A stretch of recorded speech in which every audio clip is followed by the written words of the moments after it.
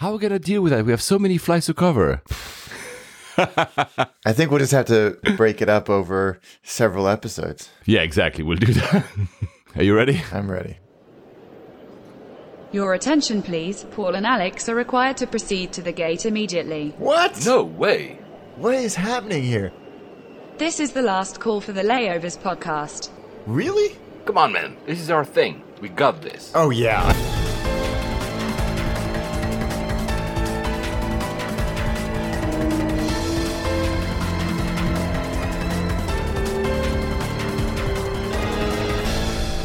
And we made it. Of course, geeks.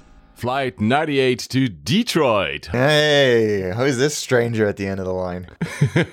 Oh, man, 2 months. Has it been 2 months? 2 months. Sorry. You know, it's one of these things where we didn't know we needed a break, but we actually needed one. Yeah. I don't think it'll be a regular thing, but a summer hiatus is probably not a bad idea for us and for the listeners as well. Well, some of them, because trust me, we got harassed by some of you guys. I say that in a very loving way, trying to force us to get a new episode. So there it is. We're recording today, 9/11. My God, that was not even actually, I didn't think about that. The 11th of September 2019. It's been exactly 2 months and 2 days we haven't recorded. Well, you know what? Things don't change that much. The MAX is still not flying. The 380 is still flying. The UK is still attempting to Brexit. I mean, maybe the only thing that has changed is that Popeye has released a chicken sandwich, and that's pretty much it. I spent an inordinate amount of time planning my Popeye strategy when I was in California. Because it's rare that something as universally acclaimed as that sandwich appears to be graces us with its presence. Were you able to try it? I was not. Oh my God. I was not. Yeah, I was more fascinated by the fact that, like I said, it was so universally adored. I was impressed by this. I want to know more about it. I don't know when I'm going back to America, but I will endeavor to. If you've tried it, I know there's a lot of people that listen to us that are big food fans. If you've tried it, is it really that good? There's a guy, I think, that is suing Popeye because he went through like a dozen of different shops and couldn't find a sandwich and accuses Popeye of false advertising and misleading or something. If you get that uptight about a chicken sandwich, I think you need to seriously re-examine your priorities. So there's going to be a lot about the US in this episode. You'll see why. We're not going to do the news from 2 months ago, but we're going to start with the travels where we left off, which was Alex was about to migrate to the US as he does every summer, and I was about to go to Asia myself. Also, please bear with me with this episode. I got a cold. I just get back from Vietnam, and I think the change of temperatures got me a cold, and I might be coughing throughout the episode. I'll try not to have cough syrup in front of me and other mixtures to try not to. We miss you all. Thank you so much. We received actually a ton of feedback, and obviously that's unfair, but a lot of it will get lost in time because stuff that appeared in our radar maybe like a month and a half ago might not be relevant anymore. And I know you did the effort to write us, but as usual, we promise to try to mention you all. And what I'm going to do right now, actually, brace yourselves. I'm going to actually 1, 2, 3, 4, 5, I think 7 reviews we've gotten on Apple Podcasts because you took the time and we really do appreciate that. They're all 5 stars. Thank you so much. I hope that, I was almost thinking, Alex, that maybe because we're not releasing, at some point, somebody will give us like a 3-star, 2-star, 1-star, like, that Uber driver that never shows up, right? So, so the first one is from Rudy in MSP in the US, obviously. That was in July. Great show. Always enjoy your shows and looking forward to the next one. And he's actually asking a question I love that. I'm looking at booking a trip to Rome on AA with miles and seem to be able to get a much better rate if I add a stop in either Madrid on Iberia or Heathrow on BA. Would you recommend this? And if so, which city and which airline? So if you had to choose Madrid, the huge Madrid with Iberia, or Heathrow with BA for a layover, which one would you choose, Alex? If I'm not leaving the city, then I would say Heathrow. Yeah, I think so too. I think we've talked about this a lot, but the T5 transit experience is actually very solid, all things considered. It's when you have to move between terminals that it gets a little... And even then, it's not as seamless as a lot of other big airports, but it's not that bad. Madrid, you will enter the vortex and you will never reappear. And that will be the end of you. As a city, it's wonderful, but if you're not leaving the airport, then I cannot, in good faith, advise it. JP in ROC from the US, so easy to listen to. Could listen to these guys for hours. Well, thank you so much. Each episode is like going on a trip to a new place in the world. Oh, wow. Well, yeah, well, we're trying. Exactly. And let's hear more from Australian airports when you guys can. Yeah, we know. And he's a US listener. So we know. We have we still, I think, number 3 in our rankings in terms of listenership, you guys in Australia. I might be back in the fall. It's not certain yet. If I do, you'll have another airport for you guys. But it's really far from our. It is. I was just going to say that it's not like we can pop over as much as we'd like to. Manoj_B from the UK. Fantastic podcast. I have only recently discovered this amazingly informative podcast. Alex and Paul are great presenting double act. Wow. I am hooked. Thank you so much. Wellness Surgeon in the US. Loving this. This is an awesome podcast. Didn't know anything like this existed. It's great to hear of you guys travel. It inspires me to keep wanting to fly. Happy flying to you both. Well, thank you so much, Wellness Surgeon. Wellness Surgeon, that's a great name. I mean, and you need to drill me into discipline sometimes with food, probably. The Saint Sitter 1985 in Germany. Best aviation podcast I know. That is very, very nice to say. Kind. Thank you. From Pittsburgh, Brian, the US, evidently. Fantastic podcast that covers everything commercial aviation and more. Well structured. Oh, that's really nice to say, because sometimes I don't feel that we are that much structured. We just go along without. No, well, you work hard putting the show notes together, and obviously it pays off. Thank you. If you are into commercial aviation and want to learn more, this podcast is for you. And now, the last one, because there's a little backstory about that one. So maybe before I read it, did you not meet one of our listeners, Alex, in Mexico? I did. It was a wonderful moment. I was due to meet a client, and the Four Seasons in Mexico City has got this wonderful kind of almost Singaporean raffle-style atrium area. And I was being shown to my table, and this guy comes up to me and he says, Alex, and I greeted him by my client's name because I'd never met this guy before, assuming that it was my client. And he looked at me like, what? No. And he's like, I thought it was you. I'm a layovers listener and I watch Attaché, and this is so great. I said to my wife, I think that's Alex Hunter. And that just made my day. I love meeting listeners of this podcast in real life. So if you ever see me wandering through an airport, I have resting bitch face, so I'm not in a bad mood. That's just the way my face is. So please come and say hi. I'm not in a bad mood, I promise you. It made the trip for me. It was so great. Thank you so much for taking the time to come and say hi. Yeah, it was awesome. He's called Fuad Roger. He actually had written us a few stuff in the past. On Twitter is Walt Tyson, @WaltTyson. What a treat to meet Alex at the Four Seasons Mexico City. What a great show. Thank you for your great work. And just right after that, he added actually a review on Apple Podcast. The title, I think, is Meeting Alex in Mexico City Four Season Hotel. I love that. I love that moments like that happens. Yeah, he says exactly the same. I was having breakfast and saw Alex at the entrance of the restaurant. What a treat. Again, your show is great. Keep it up, and maybe we'll meet again someday somewhere in the world. Father Roger, thank you so much. It's really so cool. Yeah. I myself met, it was not as funny circumstances because it was almost for sure that I would meet some of our listeners. I went to a meetup by the guys behind App in the Air. It's one app that does travel planning, flight planning. It was really cool. They had their first meetup in London last week. I met actually several of our listeners. To be frank, I forgot most of their names because we didn't exchange cards. So guys just reach out and say, Paul, what did you forget about me? The one I will mention because he's been a very active listener interacting with us is Dan Foster, DJ Faust, I think both on Instagram and Twitter.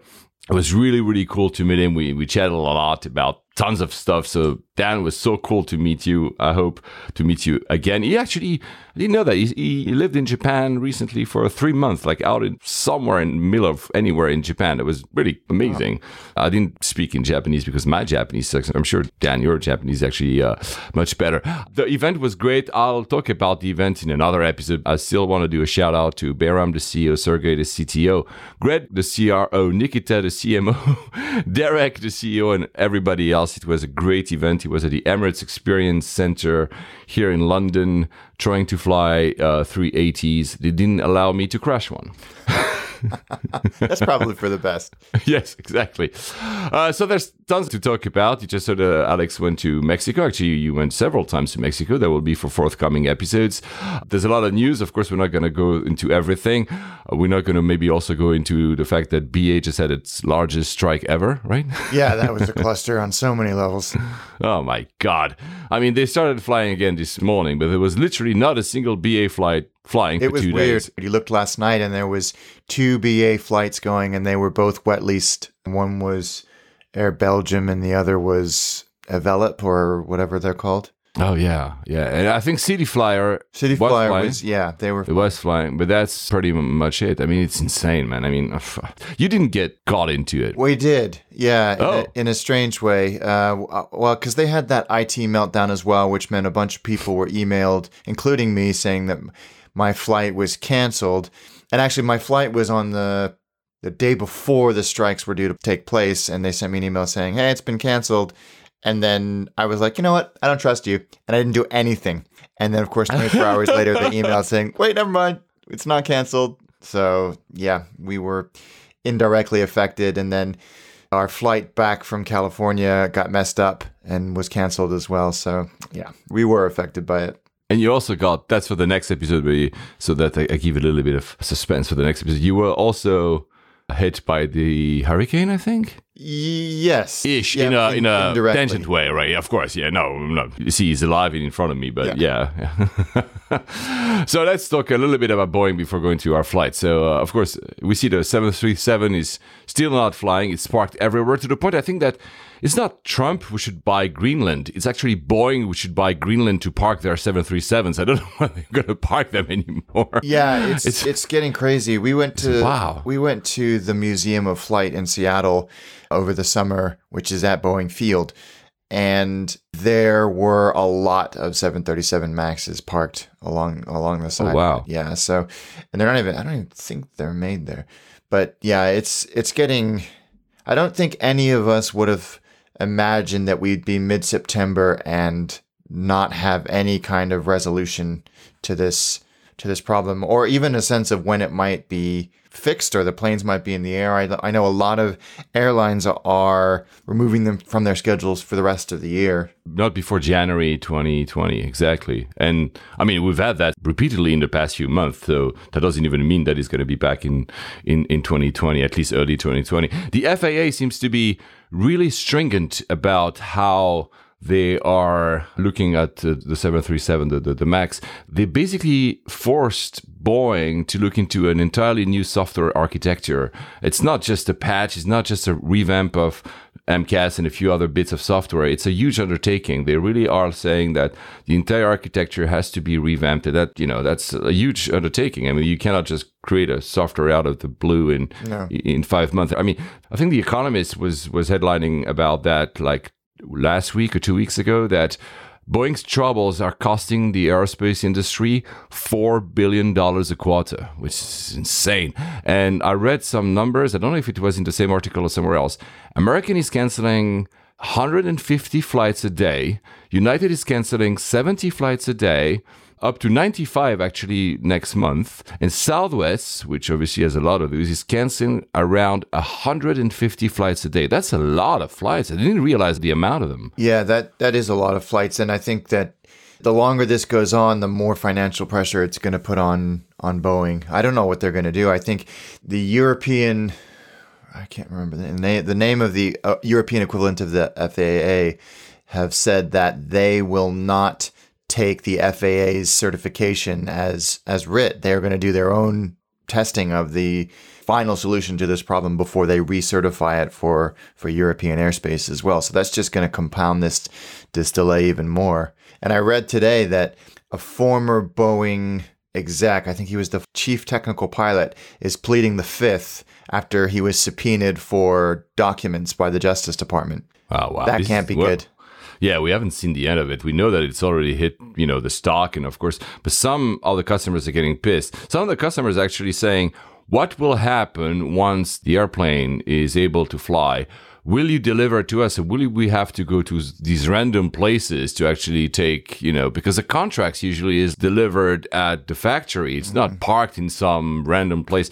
But even more, I think there's Avia. I think that's a Russian, if I'm not mistaken, airline company that is suing Boeing, claiming that they breached a contract by misrepresenting how safe the plane was to fly and put profits ahead of safety. They had, I think, ordered 35 of these planes. Flydeal, which is a Saudi budget airline, has decided to cancel its order altogether. That's an order for $6 billion of MAX aircraft, and they're going to go full 320. We're even hearing, I don't know if that's true, because maybe they just pressure, but Southwest is investigating going off a single aircraft and looking at alternatives. It could be just, pressure on Boeing, because I don't see them doing that tomorrow, but you never know. Yeah. Air Canada, they've hired wet leases from Qatar Airways, and United has found some old 737-700s, and they're going to add them to their fleet, I think, next month. But the best one is that even the 737-200 is being brought back. It's a 1967 plane, guys. I think it was retired. The last company which retired might have been Southwest, probably, 15 years ago? In the U.S., certainly, yeah. It can hold 100, 110 passengers. If you think about the MAX, it's about 150 to maybe 220, 230. You can fly maybe a third of what the MAX can do, but still, you have companies that are looking into, and I think one company, I don't remember which one, has actually started flying it, a 737-200. I mean, as an AV geek, it's fun. I would like to fly it. Yeah, it's a great airplane. But as a signal to the industry, it's not that great. No, it's not. And, American just retired their last Mad Dog as well. And I bet you they're slightly sort of gritting their teeth a little bit, because I'm sure that's been in the works. It has been in the works for years, but obviously they couldn't have foreseen this. So, geez, what an awful situation. And let's not talk about Norwegian, because the fact that they don't have the MAX is a problem, but they have lots of other problems. Yeah, they do. There's a whole movement about some airlines thinking to rebrand the MAX when it comes back to service. Boeing hasn't announced anything itself, but there was this picture 2 months ago, just after I think we last recorded, where some of the Ryanair MAXs on the ground in the US were not branded 737 MAX, but branded 737-A200. Yeah. Which is a way to kind of say it's not the MAX, but whatever. I mean, I wonder if this is, that's probably a strategy they are going to take, isn't it? I mean, they're going to try and obfuscate this tarnished brand as much as they can. Some surveys, I'm not sure how reliable they are, but asked the flying public, I think more than 50% say they would like not to fly that. But once it's back into service, will they actually care? Will they really not fly Ryanair if there's a MAX in service? I'm not actually entirely sure, to be honest. Will they know, frankly? Exactly, yeah. Most people do not check, apps like we do to know that which aircraft are you going to be flying in. I don't think so. But maybe that's why Ryanair is slightly altering the name. I mean, we'll see. But that's not the end of the issues for Boeing, because they just had a little incident at one of the last testing of the 777X. Yeah, this was extraordinary. They were doing a static pressurization test, which is when they increase the pressure inside and I think outside to try to maximize the differential between the pressure inside and the pressure outside. And it blew one of the doors off. It's lucky that nobody was injured. A lot of commentators were quick to say that the environment that was being created was physically impossible to create in the real world. This was sort of, okay, X is the limit that we would encounter in nature. So let's test it to 20x. The same they do when they When they bend the wings. Yeah, they bend the wings to extend that is almost super crazy. But I think the only irony, of course, in that specific test is, of course, things like this happen and it's a setback for Boeing. But the FAA inspectors were actually watching. Yeah, the FAA inspectors and I think some customers as well.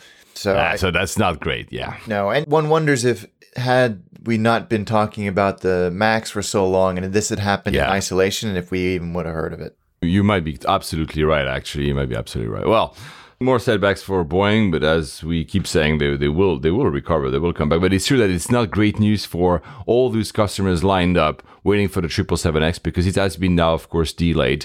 And we know that some of the big airlines of this world are really expecting it, especially in the line of removing the 380 from their fleet. I think we'll talk about in the next or following episode, because I flew Emirates recently. I think Sir Tim Clark is not really happy about the state of airplane quality these days, actually.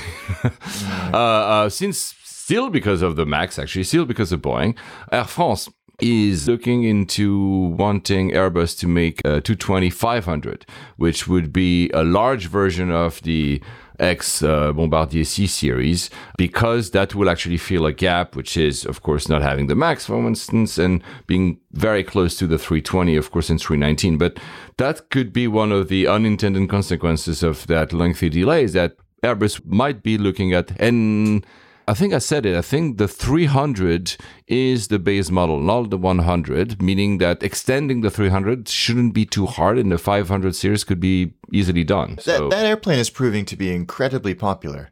Yeah, and now guys in the US have flown it. I mean, if you fly Delta, you probably have flown it. You flew Delta, we'll go there, but you haven't flown that, right? I haven't flown that. No, not with Delta. I've flown it, obviously, here in Europe, but not in America. So I just said earlier that let's not talk about Norwegian, but let's talk just a minute about Norwegian. We had one of the listeners on Twitter, Miles King, asked us, he's planning his honeymoon to Norway in May 2020, and basically would like to know, do you guys think that Norwegian will still be in business? Honestly, I hope so. But hard. Boy, I mean, they're trying to put out bonds. They're trying to do restructure debt. The CEO who was the founder, just stepped down. It's not looking good. It's not looking good. I mean, I really want them to be okay. And maybe the MAX is going to be the long, slow bleed that actually kills them. Yeah, that could be it. You're right. They are currently renegotiating the repayment of the, I think, 2 bonds, which is around, $400 million. That's not nothing. And to see at what point Norwegian is looking into making this work, they are offering as collateral their slots at Gatwick.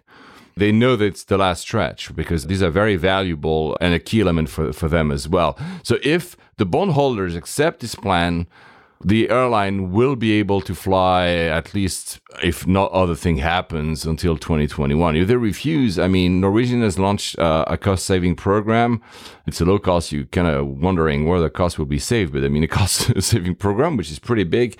The only good news for them is that they have reached an agreement with Rolls-Royce about the Trent 1000, that famous Dreamliner engine. Nobody mentions the number, but they say they are looking good. So Norwegian says they're looking good, and at the same time, it's not looking good for Rolls-Royce. But honestly, frankly, Miles, May 2020, my answer would go to not bet on them still being there by then. I wish, but no. Make sure that you've got good travel insurance if you do book. Yeah.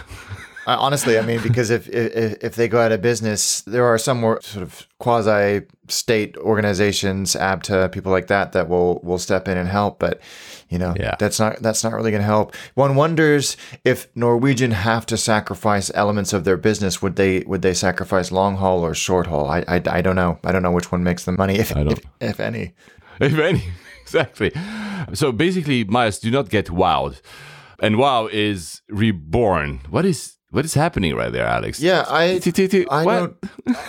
This is the weirdest thing, and because I sent you this article on Secret Flying about they're resuming flights. They're going to be based out of the U.S. I think they're flying from Dulles. From Dulles in D.C. They're going to be between Dulles and Reykjavik, and you replied saying something about a person that was mentioned in the article that I thought was a non sequitur, and I was like, what the hell is he talking about? But it mentions this woman, the CEO, Michelle Ballerin, who I'd never heard of. So I Googled her. Oh my God. Holy shnikes. She's an arms dealer. She's got quite a story behind her. She's an heiress. She's been in hostage negotiations. She's quite a person. Yeah. She was hired to do these negotiations with Somali jihadists, and now she's running the reincarnation of WoW. Yeah, it's insane. I mean, I have this kind of almost admiration. She's a John Le Carre character or something. I don't know anything about it. It's like this. We probably read the same article because I Googled her. I was like, what? Yeah. So I don't know if that bodes well for the company, but at least she brought back the rights. I think even the actual logo and everything. So the planes will be maybe the same. And again, a low cost. Only one plane to start with, but I don't know why she goes for it. But maybe she loves Reykjavik. I don't know, but I feel like with her pedigree, there's a lot more to this than meets the eye. Spies flying from DC to Reykjavik. There's something going on right there. Sounds fascinating. So let's go to the travels. Alex was, as I said at the top of the show, Alex was about to move to the US with his family for the summer, and I was about to go to Asia. Let's start with Alex. I think you flew from Heathrow to San Jose with BA at the time that they were not striking, and with a Dreamliner. That's right. Yeah, with a 7879, and yeah, it's BA economy is consistently good on that route. They're really, really good, and we've tried to dissect all of the various unions and the various crew groups or whatever they are, and to try to find some patterns, but that is consistently the best experience I've had in economy on BA is that route. I don't know if it's the plane, I don't know if it's the routing or what it is, but it's always as good as it can be for economy in BA. Meaning, if you were to do it again, I mean, I know you've done it a lot in the past. Would you, and I don't even know if AA flies to San Jose, but let's pretend they do. Would you choose economy BA over economy AA? Oh, absolutely. I think I've mentioned before, but I'll say it out loud that BA economy is better than American economy. Long haul. Short haul, it's not even a competition because of the way that the U.S. domestic product is structured. But yeah, they were good, and it was a pretty eventful flight. Yeah, I was about to ask because I remember we were exchanging. Come on, tell us a little bit of this backstory right here. It was the five. I have 3 kids, and we were about to board, and my middle son Jack was like, I don't feel very well. And we're like, okay, well, we just had lunch. He probably ate too much or too quickly, and he is prone to some air sickness from time to time. So we give him this anti-nausea medicine, or not even it's like just travel sickness thing for kids, and that usually works pretty well. But we get on the plane, we're taxiing out. It's one of those afternoon flights, so it's busy at Heathrow, and long taxi, long wait. And he's just not doing well, and before we even finished taxiing, he's being sick. We were the second row back from the bulkhead. My wife was in the bulkhead with my daughter in the middle, and I had the 2 boys with me on the side in the 3 seats there. So there was a row where the flight attendant sits at the emergency exit, a row at the emergency exit, and then us. And as soon as the flight attendants were released by the flight deck, this young female flight attendant came straight up to me and she said, "He's not doing very well, is he?" And I said, "No, he's not." She immediately clocked that there was a problem, came to us with all of these sort of like lots of tissues and sick bags and blankets and everything. And then he did not get better. He got much worse very quickly. And she was absolutely on it. We didn't have to ask. She just came and checked on him every 20 minutes, brought him water. As his condition got worse and worse, she came back and she gave him anti-nausea medicine, which they have in this first aid cabinet in the galley. And then she brought him some stuff to prevent him from getting dehydrated. Yeah. And she took him back to the galley and put down they have those bench seats that the crew sit on. She set up one of those so he could lie on it because the plane was absolutely rammed. She was unbelievable. We never, ever, ever had to ask. She knew that something wasn't right. Just did it, yeah. As we were sort of moving towards northern Canada, in between Greenland and northern Canada, the captain came back and said, My colleague has briefed me on the situation. We've filed the plan to divert with Canadian Air Traffic Control. The captain kind of looked at me in the eye and said, "It's not an issue if we have to go somewhere else. Your son's safety and well-being and health is far more important than a little bit of on-time performance here. So you give me the word and we'll do it." Wow. And mercifully, we didn't have to. He started to recover, I would say, almost completely in part to this flight attendant's tenacity and forward thinking and proactivity. She was so good, and they had arranged for a wheelchair at the gate, and they asked if we needed an ambulance at the gate, and we by that point he'd perked up considerably, and so we said no, we didn't. But as soon as the plane landed, they brought us up to business class, and they gave him somewhere to sit down. And while the rest of the aircraft was deplaning and we were waiting for the wheelchair to arrive, the captain brought us up to the flight deck, and the kids sat in. They put their hats on them and gave him a bunch of stickers. It was BA at the top of their game, and they couldn't have done more. They couldn't have done more. I was so impressed. Amazing. I wrote to everybody I could think of to say thank you. I don't know if it will ever get to the people that really mattered on that flight, but it was such a gold star for BA. And I can't thank them enough. I want to go on record on this and say thank you, BA. You couldn't have done more in this really uncomfortable situation. Wow. I had to lay down of most of it, but not that detailed. And I saw the happy ending because you sent me some pictures of your kids with their hats and everything. I was like, what's going on here? Yeah. It's amazing. Yeah, and he was fine as soon as we got home. He was fine, but goodness, Oh wow! There's nothing that makes you feel more helpless than seeing your kid sick at 36,000 feet somewhere over the North Atlantic because you can do nothing. Yeah. Wow, almost a diversion. So you just said you did.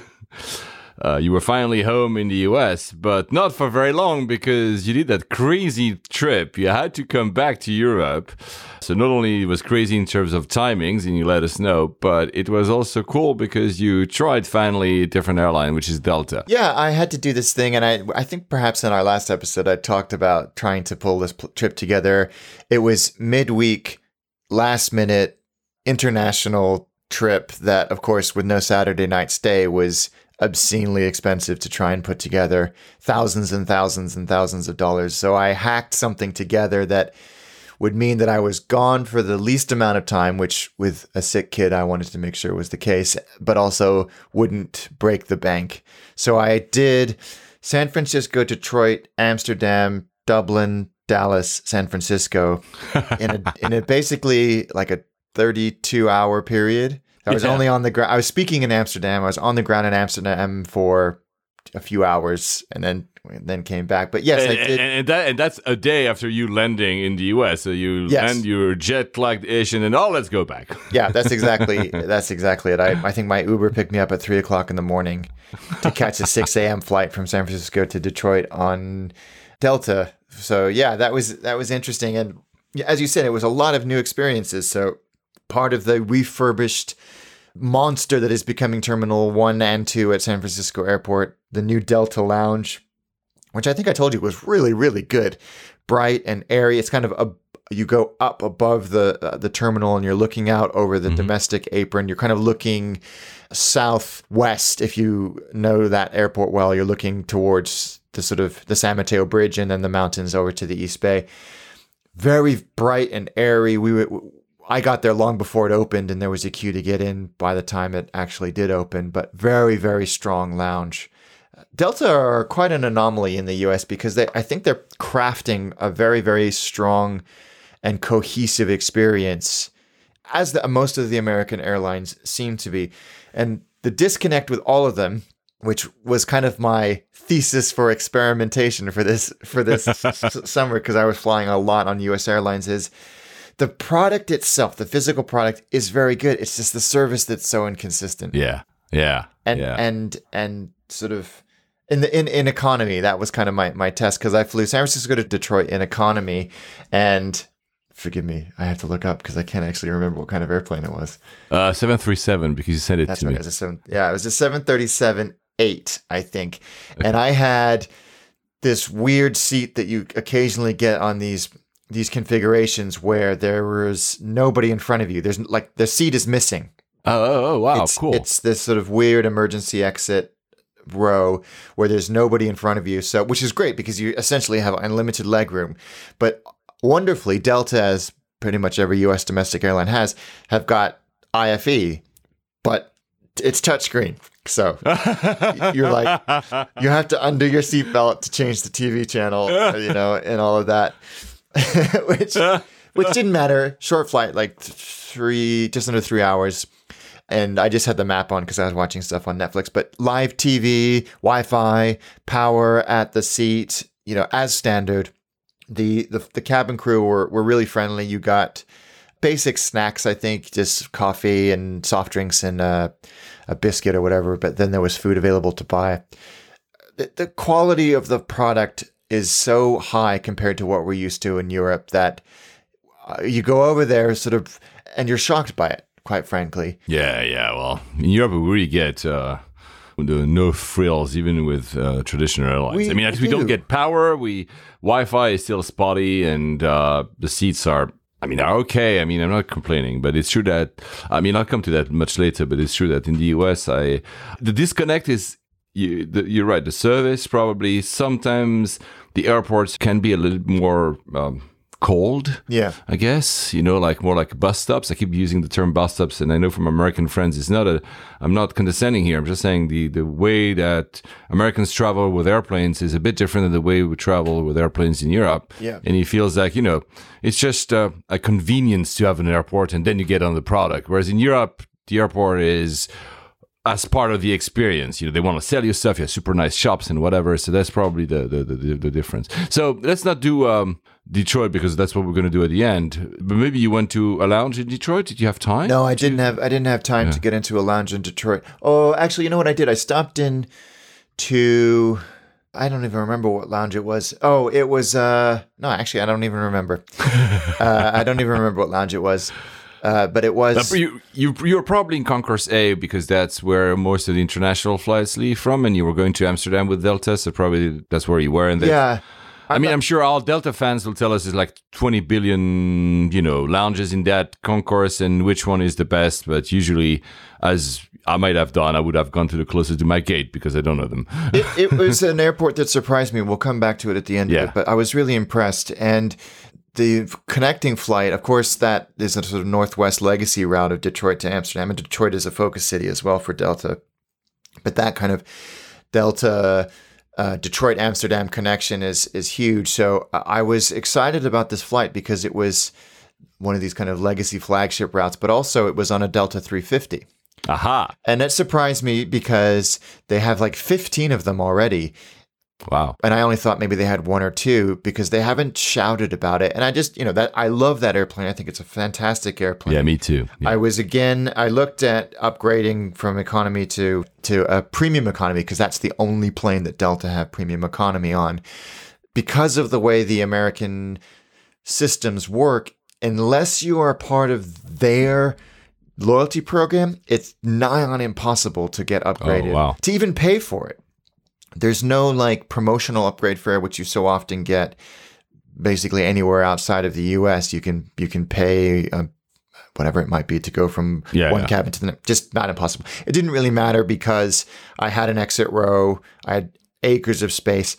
But here's the thing. There's two things struck me about this experience. One, when you got on the airplane, it could have been a 25-year-old 767.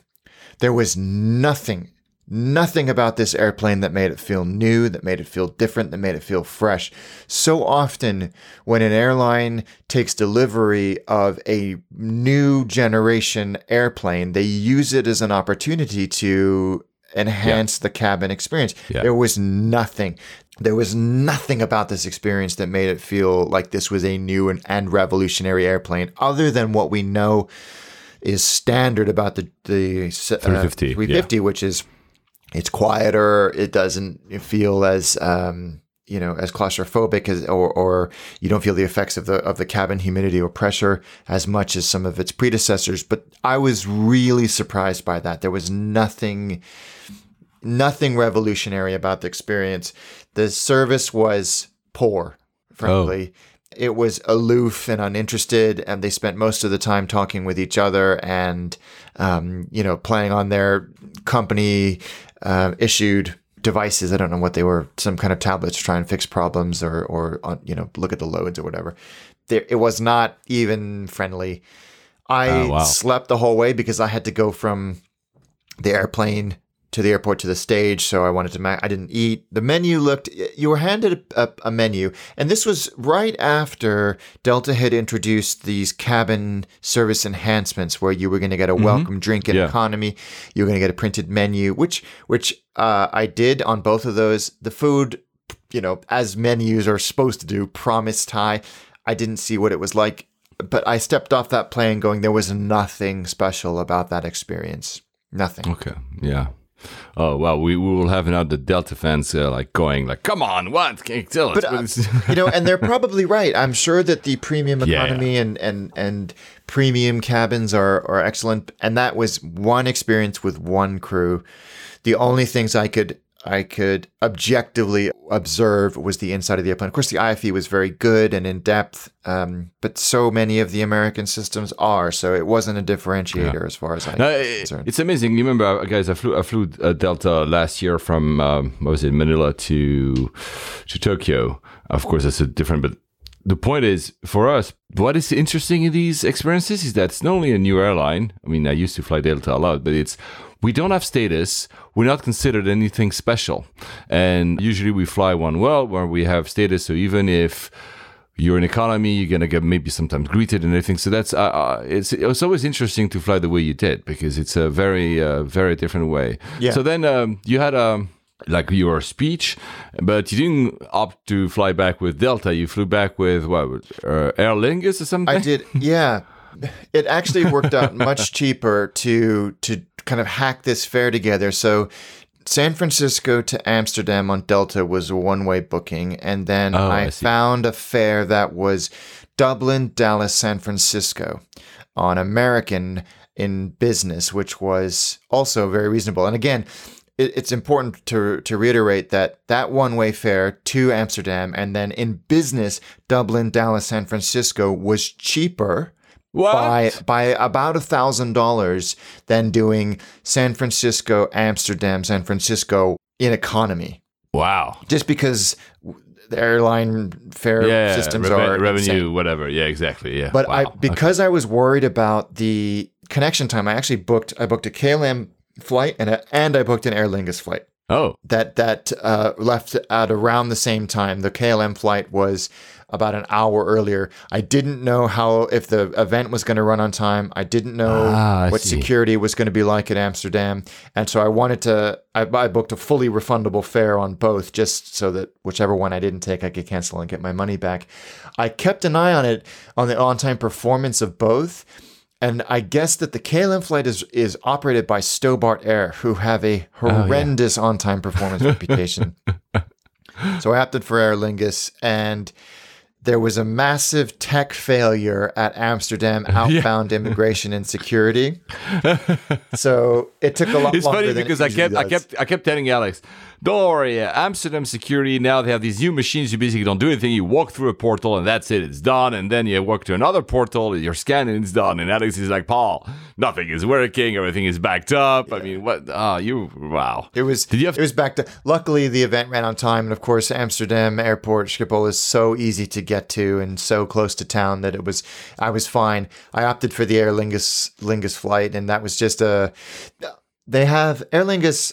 I don't fly very often, and I'd forgotten that it's a single class setup on their 319 320s, and that was a little bit delayed, but nothing bad. The service was fine, nothing to write home about. I was in the first row just so I could get off the plane quickly. Sorry to interrupt you right here, but of course we don't fly Aer Lingus because for some reason they're still not part of One World. We have no understanding what's going on right there they were bought by IAG, but they're not part of One World. They're like the Pluto of our solar system, right? Are they a planet or are they not a planet? They sort of are, but they behave like a planet, but they're not a planet. I should go back and look and see if I got anything for that, like even a tier point bonus or a mileage bonus. Something, yeah. I'm sure I didn't. So one of the benefits of going through Dublin, and one of the reasons why I picked this route, is that I could do U.S. immigration. Oh, yeah. If you have ever transited through DFW, which I did actually about a week ago, and we'll talk about that in another episode, it's not good. It's not a fun experience. Immigration there is horrendous. Customs there is horrendous. But I didn't have to worry about that because I was going from a domestic arrival to a domestic connection. However, Dublin pre-clearance was like nothing I had ever seen before. There must have been over 1,000 people in the queue.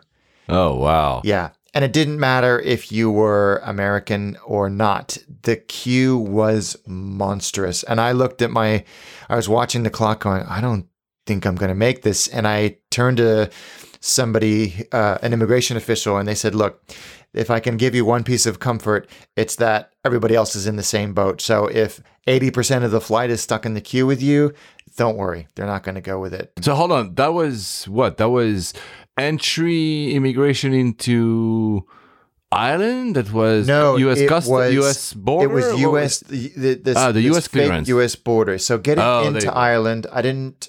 no, you don't have to. I think they're not part of Schengen. They're not part of Schengen, but you get routed around this weird sort of back area of the terminal, and then you get dumped into U.S. pre-clearance. Oh, there you go. Okay. I saw the line and I thought, oh, this is clearly for non-U.S. citizens. And I said to the person, where's the U.S. citizen line? And he's like, no, there. And it was sort of this extension of an extension of an extension of a queue system that backed up well into the terminal and then went around the hall. They'd set up all of these tents of barriers to try and corral people, and then downstairs and then upstairs. The process itself to get into immigration was 30 seconds once they'd actually processed you. It was just the sheer volume of people, because Aer Lingus have 7 or 8 flights to the US at least. And then there was a couple of American flights and a few other Fifth Freedom routes that were going. It was absolutely like nothing I'd ever seen. One of the Aer Lingus flight attendants told me she'd never seen it this bad before.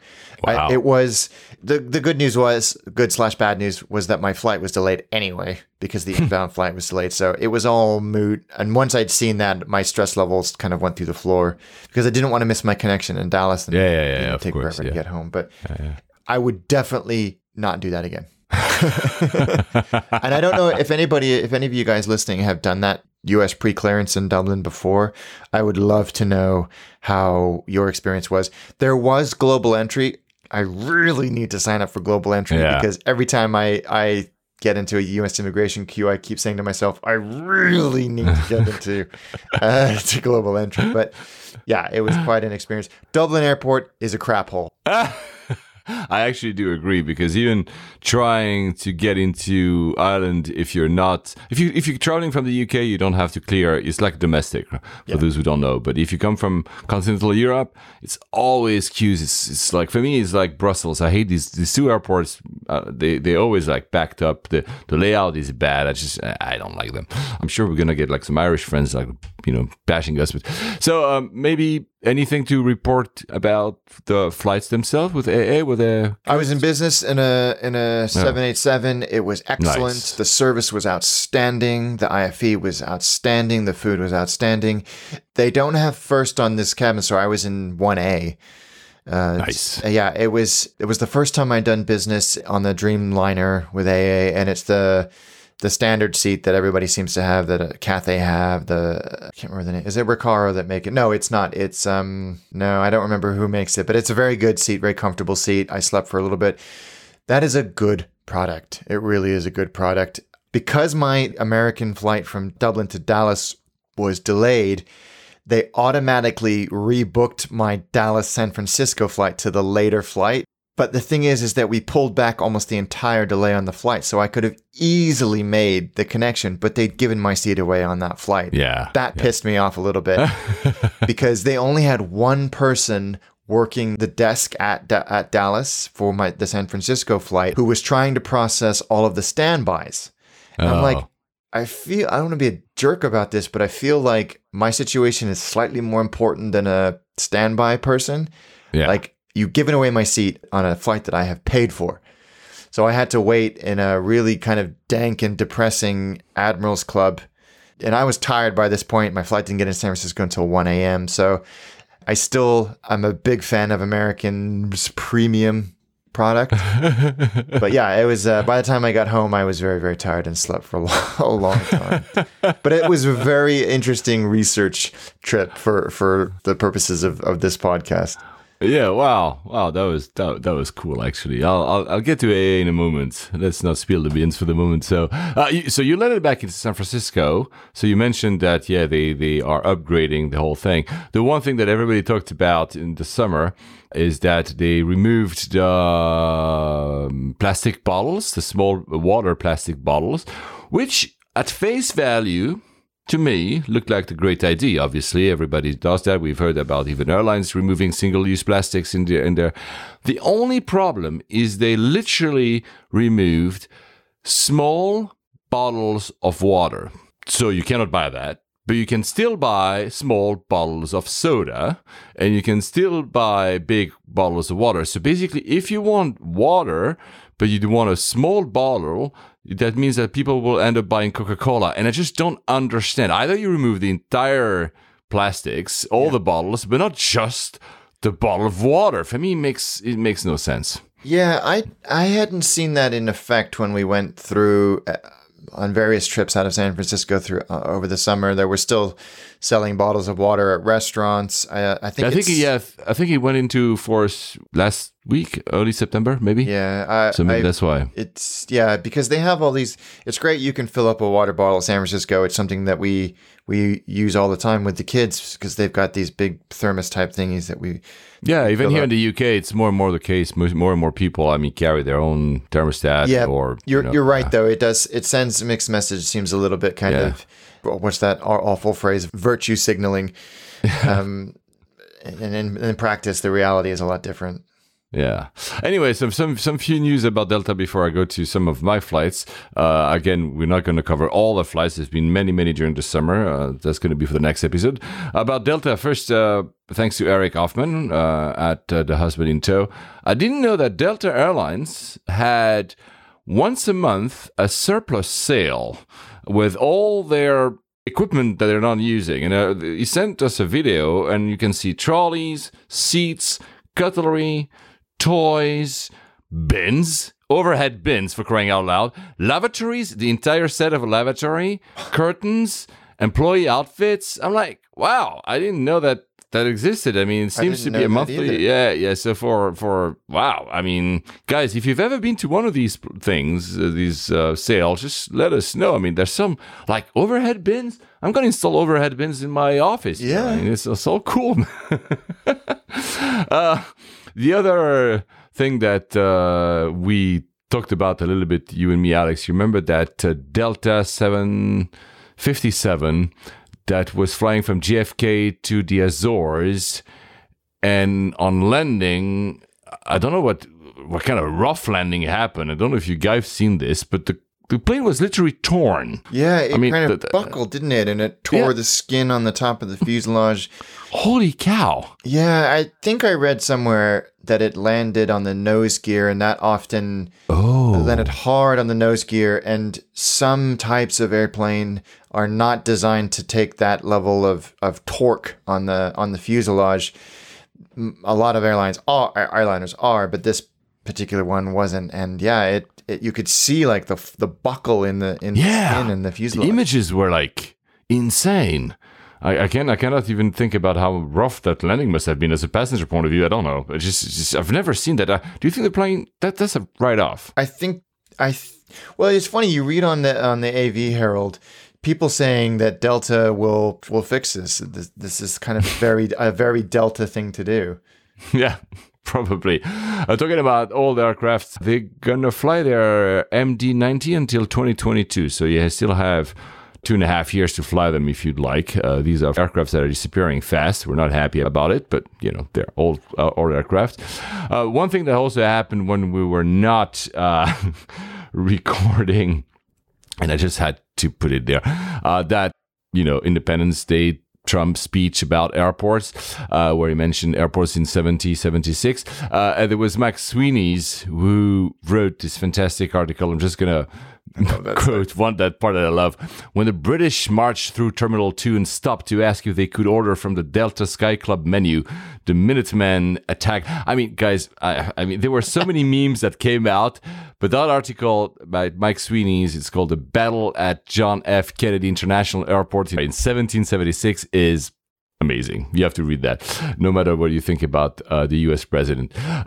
You were talking about getting upgrades on Delta. Officer Wayfinder, whom we mention quite often, on his blog, officerwayfinder.com, just look for Flying Delta upgrades, and he literally lists all the type of upgrades you can get and how that works for Delta. It's a very well done blog post, and what I love about it, it avoids all the, I'm not going to mention names, but all the usual, 25 pop-ups and credit card stuff that a lot of the other types of website have. So I really encourage you to go, if you are flying Delta either for the first time or often, officerwayfinder.com, and look for the post called Flying Delta Upgrades. It's really well documented. Maybe something you should have read before you flew, because maybe you could have found a way to get upgraded. I don't know. I mean, I haven't flown Delta besides that flight in Tokyo I mentioned, like for a long time. You mentioned the Delta Club, you were in San Francisco, correct? That's right, yeah. Yeah, so he says that SFO, so the same Office Wayfinder says that SFO Club is really nice and one of his favorites. So he's a very heavy Delta flyer. Great food, he says, with better runway ramp views. And he mentions that at Detroit, since we're going to mention that at the end, the club by gate A68 and the one by gate A18 have great ramp views, but limited food. And the main club, which is situated at gate 838, doesn't have the ramp views, but is much larger and has better food. So I guess you have to choose between the views and the food, which is always a hard choice for for us. Delta, since I keep saying in this episode that I flew them last to Narita, I used to fly, as you guys know, I was a Sky Team. I was Platinum at Air France KLM. I used to fly a lot Northwest, actually, and then Delta acquired them. And I was flying a lot from, obviously, Tokyo, and then I moved to the Philippines, and I was doing this route between Manila and Narita very, very often.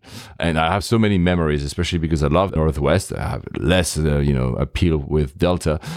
But Delta is abandoning Narita. That's done. I mean, it's almost kind of written, but because we've been talking about, Haneda for a long time. So Delta, which is basically they almost built Narita. Of course, Northwest did. Yeah. Is abandoning it completely. In the next season, I think it's starting at the end of the year or something. They're going to transfer everything to Haneda. And they're going to shift service. The Manila service that I used to use, they won't exist anymore. They will be replaced for a route between Haneda and Incheon. So the route I used to take doesn't exist anymore. I'm so sad about this. But I mean, I guess it's, Narita is really marginalized, I guess. Yeah, it does. There's so much focus on Haneda as for pure convenience, but a lot of airlines seem to be pulling back from. Don't you think it's strange? It feels. No, I think there's a vicious circle happening right there because airlines are moving to Haneda, then Narita is losing its connecting traffic appeal. You land somewhere and then, you have to switch airports. And you guys just look at episodes in the past, I had to switch airports from time to time, which back when I was living in Japan, never happened. You had everything in Narita. So even if you were in unprotected connections and switching airlines, you would do everything from Narita. So the more airlines move to Haneda, which is arguably closer to the city. I mean, no, it's not arguably. It is closer to the city. I say arguably because in terms of timing, it can be sometimes the same from Narita, but the less connecting traffic there is, the less incentive there is for an airline to create a hub in Narita because they're like, why would you stay here? Yeah. Well, might as well. And Haneda has opened a lot of routes. Yeah. And I was in Narita. I'll go there in a few, but yeah, it more and more feels like more like a Gatwick, I guess. Yeah. You know what I mean? Yeah. Like a very good airport, but like a secondary airport. No disrespect here to Gatwick, but And it's a bit sad because, again, I mean, sad. That's pure emotional. But I think Northwest landed first in Tokyo in July 1947. I mean, of course, that was not Narita. Narita was only built in the end of the 70s or something. And they were, before even Pan Am, they were Northwest of the first. So there's this long-standing relationship. They were the first one to move to Narita when it opened. I think in 78 it opened or something.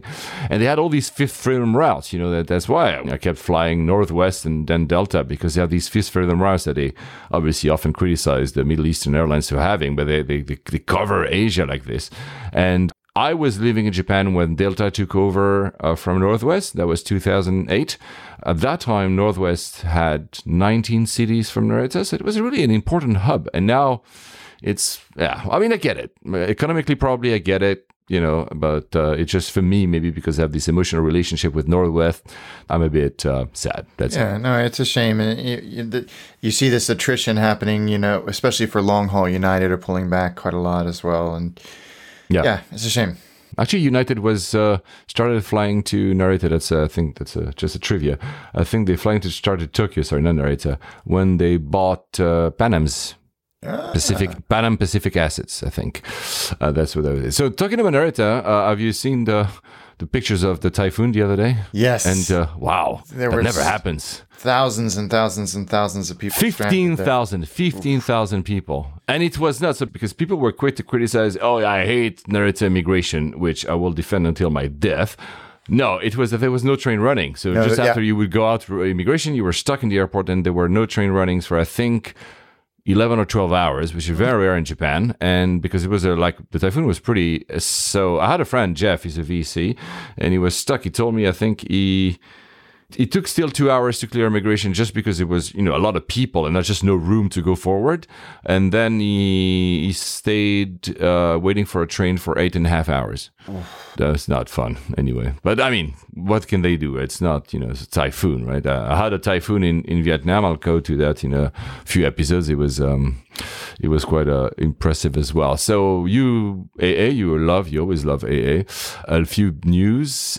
American Airlines will tweak its first class products, so the one in the US, I'm talking domestic first class.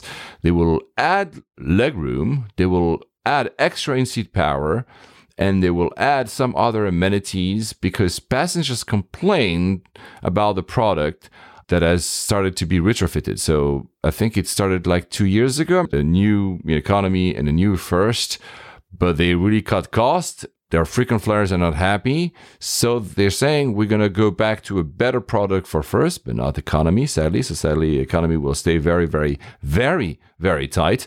But the kicker, and something I don't understand, although they are announcing that they are making amendments to the first class, they will still continue to retrofit the old new first class, so the one people are not happy about, until next year. And then starting next year, they will re-go and redo all of them. I'm like, how does that make sense? It doesn't sound like the most efficient way of doing this. I just don't get it. What else? Oh yeah, one last one about, I mentioned SkyTeam in One World. China Southern. Have you ever flown China Southern? I have not. They're leaving SkyTeam and going to One World. I don't understand. I mean, that seems like it's a very, very similar overlap to Cathay, which is a whole nother story. Yeah, we'll go there also in a few before the end of this episode. So let's go to Asia because I flew to Asia. So I flew because I wanted a deal. I needed to be in Tokyo for work, and I always look for deals like Alex does. And of course, one of the best deals to be found in that direction are often from Stockholm. We're going to cover this airport very soon, probably even the next episode maybe, because we haven't done so. So I flew a simple BA flight to Stockholm, nothing to write home about. The only thing to write home about is when I was in the first class lounge at Heathrow, I took a very early flight, unprotected connection. Wanted to make sure that even I have like plenty of time at Stockholm airport to connect with Qatar, which is the airline I flew. So I am in the first class lounge that you know very well, Alex, as well. And it's pretty empty. It's early in the morning and it's not a Monday. And suddenly this girl sits literally next to me, and there's a lot of other seats. And my first reaction is like, I mean, come on, why would you sit just next to me? I mean, I didn't say it, I just thought, And then I look at her, and it's Carre Delevingne, that famous model and actress. And then I changed my mind and I said, no, you can actually stay here, and it's really nice. And I ended up actually chatting with her. She was super chatty and super cool. We had coffee, so now I can say that I didn't ask for a selfie, but I can say I had coffee with Carre Delevingne, which is pretty cool for her. Yeah, it's a checkbox. Cool. So I mean, Stockholm. Too much time to spare. So I wanted to try, and I tried the rest fly. The rest fly are like day rooms you can get at Stockholm Airport. They're pretty cheap, and I tried them just for a nap for 2 hours. It's really good. So I can recommend them. It's very sparse. It's like IKEA type of rooms, right? Do not expect anything like, the Oryx Hotel at Doha or whatever. But for a nap, or for if you have a long layover, because you do like us, you reposition yourself to find a good deal, I can actually recommend it. It's very easy. You didn't have to pre-book whatever. They have enough rooms. It's shared bathrooms and shared shower facilities. That's the only thing if you're not into that kind of stuff, but it was perfect. I would do that again.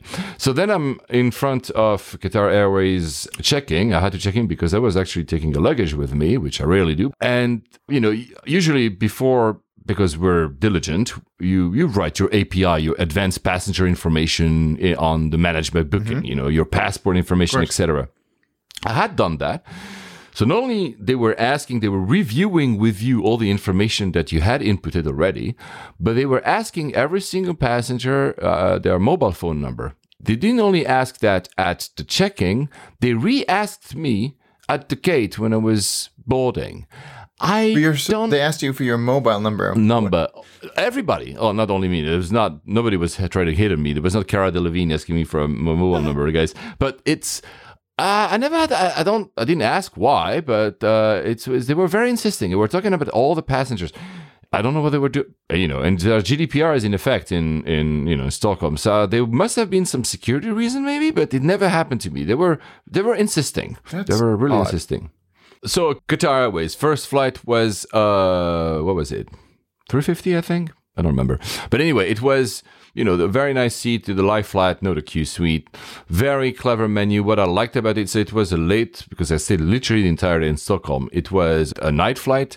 It was very clever because they had like one very tasty menu for food, but clearly made so that you could eat quickly and sleep because, the flight is only like 6 hours. You don't really have time to sleep otherwise. So that was really well done. It was more like tasting bites than actually a full... You could order on top if you want, like these airlines do. They have like so much to order food from. But I thought that was clever the way they did it. It was not fastened, as in they were like not hurrying you to eat, but it was cleverly done in a way that I can eat like in 20 minutes and then be done with it and go to sleep. I didn't need the way it should be. Yeah, it was also the most elegant captain ever.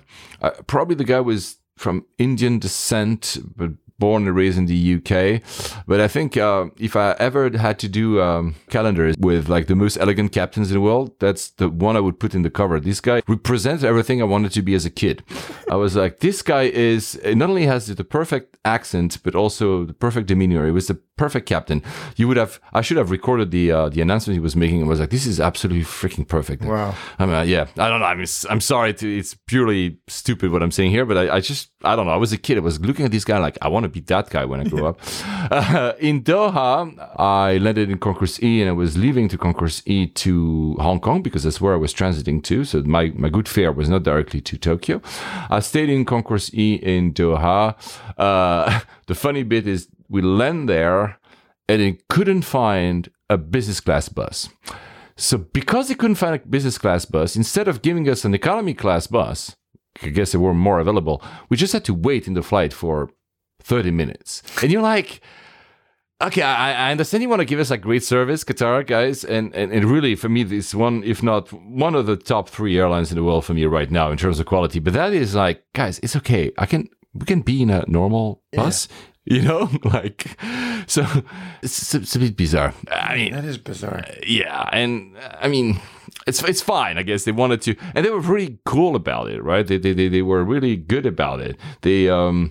What I love every time I have a delay with Qatar, And I had one, which I'll mention probably in the next episode because I won't have time today. And sometimes you just wait. I was in business class, fine, but sometimes you just wait. As soon as there's a delay, all the staff come to you and start apologizing in person, not with a PA announcement. They apologize in person. They go like almost full service on you for 30 minutes. Wow. They do not just say, oh, wait. So you basically like, okay, so I'm just going to watch a little bit of the IFE and take another sip of champagne. So why not, right? Yeah. But still, I mean, they couldn't find a business class bus. That's kind of funny. Then I was supposed to fly 350 Q Suite 777 Q Suite to Hong Kong from Doha. And I entered the aircraft and I'm like, yeah, well, this is not a Q Suite. And this is the old 777 product. So it's 222. So they were so good. The crew was so good at managing the potential disappointment that I almost forgot that there was no Q Suite. I mean, it's still nice to have a Q Suite. If you had paid a lot of money just to have the Q Suite and it's your one time in your life that you're going to fly Qatar Airways, I'm lucky to have flown it already several times, but they were very good at, kind of overcompensating for that miss. Probably, they had to do a change of aircraft. I'm sure that, they had an issue with that aircraft. They had to change it. But because of also the layout of the Q Suite, which is not 222, I basically had an entire, almost the row from me. There was no one. I couldn't not see anyone, even though it was an old seat that is not, it's full life flight, but, there's a little slope. I mean, again, the quality was not there in terms of the product. It's a little product, but they made everything possible to make it, and thus it was actually still a very good flight.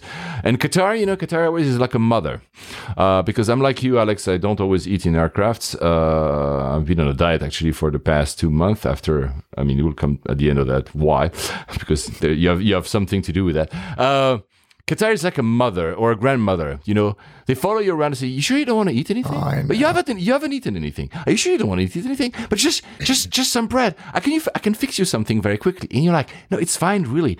It's almost like the next line they don't say it, like, "Don't you like our food?" You're like, "No, really, guys." And they say that with the most endearing heart that they can. It's just that it's really like a grandmother. I love it, but wow. So then I'm in Hong Kong and I'm just staying for the night in Hong Kong, but we need to talk about Hong Kong a little bit. It wasn't happening when I was there, but we cannot not talk about Hong Kong. No, it's been extraordinary since. I'm very proud of Hong Kong and its people because they have shown the world how to protest and how to stand up for something that you believe in or stand up against something that you don't believe in. Yeah. Whether you, I think this is a reasonably apolitical statement. Yeah. And I think that the way they have conducted themselves as a society and as a people has been exemplary in the face of interference from just about everybody and in ways that are rather extraordinary for this type of event. I don't think we're ever going to get the full story of who is doing what and how, but on the face of it, it's something I think Hong Kong can be very proud of, and it seems to be working. The impact on both Hong Kong Airport and Cathay has been there. Let's maybe do a Hong Kong Airport. If you were, and if you still are doing layovers, you're fine. You don't even see anything. Friends have done that actually last week. I had changed my flight. I was supposed to go through Hong Kong because I was probably too cautious, but actually it's fine. You can go through your pier and whatever. If you are destination origin, it's still okay, but there has been a few days when the airport had to be shut down for people trying to leave it's not happening anymore, but there has been a little bit of impact because there were some protests in the departure area. Actually, the images were striking. They were like literally not a single spot was free. There were people standing. You couldn't really exit, although the police was making sure that if you were to exit after customs, you were able to. But these images were quite staggering, actually. Wow. Yeah, and when they shut down the airport and then walking back to the various areas where the protesters could get back into Hong Kong, the images were completely extraordinary. Yeah. And Cathay also, of course, got embroiled in this. So there was, at some point, authorities in China requested from Cathay, and please correct me, Alex, if I'm doing that wrong because I'm not entirely sure, but I think what they did is they requested from Cathay to check if any of their staff had been in any way embroiled with the protest, and if so, requested that these staff would not be put on planes that would land in mainland China. Did I get that right? Yeah, I believe so. They wanted manifests of all crew and anyone that had even been peripherally involved in the protests to be basically handed over. They demanded a list of those people that had Which led to the CEO left? Yeah, so the story goes that China demanded this list. China were putting a lot of pressure on Cathay. That every flight that flew into China from Hong Kong that was a Cathay or Cathay Dragon flight was subjected to safety inspections that would go on for hours, delaying them for hours. I mean, completely from a political tactics perspective, it's really rather genius, but it's also the definition of a dick move. And so they then said, okay, perhaps this would go away if you provided us with a list of employees that are participating in the protests. And the list was submitted by Cathay to the authorities in China, and there was only one name on it. And that name was the CEO's name. And so he sort of fell on his sword to protect his employees and was then fired, quote unquote, asked to resign. Yeah, whatever. I think that is probably reasonably close to the truth. I know him. That is certainly in fitting with his character. And if it is true, then it is the definition of magnanimity as far as I'm concerned. It also meant that I think the chief customer officer, Paul Liu, also went as well. I think so, yeah. And now the chairman, John Schlosser, who was the CEO a while ago, he initially had said we would never dream of preventing our staff from participating in peaceful protest. That is their right as defended by the basic law of Hong Kong. That was the end of him as soon as he said that. So he is stepping down today, actually, I think. Yep.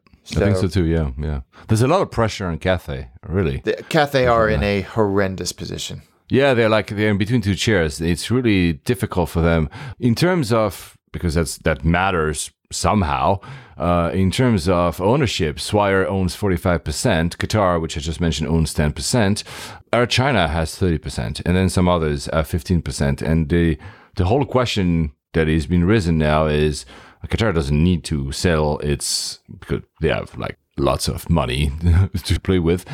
But there's a lot of movements trying Air China, will they buy Qatar's 10% to actually reach 40% and be much more closer to Swire? I mean, I don't know. I'm just saying that Cathay is sadly, of course, due to all these events, has been losing a bit of money because they have to cancel flights, because they have to make do with the mainland China demands, and pressure will keep rising. I mean, Swire is a very strong-willed company, but it's really hard to know what the future will hold. Yeah, I think you're right. And you and I talked about this vis-a-vis Air China, saying, they may attempt to buy more, as you say. And I think that Swire have the resolve to do this. But then, as we have seen hints of, China could just squeeze Cathay's neck until Swire give in. Oh, yeah. They could simply say, oh, you know what? We're removing, rights for Cathay Dragon, whatever. There's so much stuff they could do. I'm not saying that they will. Overflying routes and, these spot It's just checks. fiction what we're saying here. But I mean, there is clearly pressure. The entire situation, we don't know what it's going to lead to, right? I mean, but it's, since we're an aviation podcast, I mean, Hong Kong, again, is airport. The airport works. You can go there. Friends have been there to last week. Perfect. Really, you don't have to worry. Even the city. I went to the city myself, but it was the very, very, very beginning. There was nothing. Friends have been, I think Mario, a friend of mine who lives in London as well, went last week, and he says, you can go. So it's really safe. Do not think it's like a war zone or something. No. But it still doesn't tell us what the future will hold, and we have no idea. No, and I would ask anybody, go to Hong Kong, spend money there, patronize local businesses, because tourism is down significantly. Yeah, there. of course. I think down 40%. Yeah, which is why I mentioned this, because every time we see I had a personal experience with, obviously, when there were the riots in Athens, and because of the crisis and so on and so forth. Every time, the media will show you, and clearly there has been protests, and some of these protests had some violence. We're not here dismissing that. We're saying, actually, when you go there, it's not, Syria being bombed by, it's, with all the respect to Syria here, it's so, yeah, I am the same. I regret not having connected through Hong Kong and having changed my recent flight, which I'll go to in a few episodes, but I will try to go before the end of the year. Yeah, me too. So I was in Hong Kong. I spent the night. I went out. It was great, as always, in Hong Kong. Spent the night at Regal Hotel, which is the one next to the airport, which is always a fantastic one to do that. And I had a very early flight with Cathay to Narita. So that was a different fare. Super early flight, which was cool because, you pass by the arrivals when you are at Regal, and then you go up and you are in departures. Arrivals, I think it's the only time in my life I've seen it empty. There was not a single person in arrivals. I think the flights hadn't started arriving, and I was super early. Cathay Pacific has a first class checking. Yes. And I see that, I see the little Emerald thing. So it's open apparently to Emerald. So if I'm BA Gold, I'm like, you know what? I'm not flying first, obviously. I'm going to see if they accept me. These vary, for those who don't know, they're not actual usual check-in counters. They're literally little pods with a computer on top and a crew. There was literally one, because again, it was very early in the morning. As soon as I go into the direction of the first class, I can see her oh, there's a passenger, and everything starts moving. Yeah. A guy comes, picks my luggage, and I'm like, oh my God. So everything is it's really literally super first class. They check me in, they print my boarding pass, give my boarding pass, they take my luggage away. There's no belt when they put the luggage. They literally leave with it. So it gives you this feeling. Is it over the top? Maybe, but it gives you this feeling of first class. He worked really, really well. It's like checking in at a 5-star hotel. Yeah, that's a great way to describe it. As for the rest, as always, e-gates are so damn speedy and so damn good, to the point you're wondering, did it actually scan my passport? Mm-hmm. Because it was so fast that but it's absolutely fantastic. One thing, and I'll tell that to all the airports, especially Heathrow, please learn from the SkyTrain in Hong Kong. It's actually going at a reasonable speed. The one in Heathrow goes seems like it could be faster walking. This is probably the best SkyTrain. The only downside to the SkyTrain, which I didn't know, it only starts service at 6 a.m. at Hong Kong Airport. Ah. It was 5:50 probably at that point. And I was standing in front of the SkyTrain. I'm like, why is there no SkyTrain? And it says out of service. I'm like, shit, this is not working. And I go to a clerk and I say, should I walk? And he says, no, in 3 minutes, he will say next service at 6 a.m. because we only start at 6 a.m. So I didn't know. So guys, if you're very, very early, you better walk. And my flight, and Alex, you will understand right away, my flight was at gate 63. You know what that means? Yes. I was in the pier. It was a great start of the day. Then I flew a 777-300 ER, superb flight. It's horrible that I have nothing to say about that flight because it means I'm getting used to Cathay business class, and that's really bad because if you get used to Cathay business class, then you're disappointed in pretty much everything else. Yeah.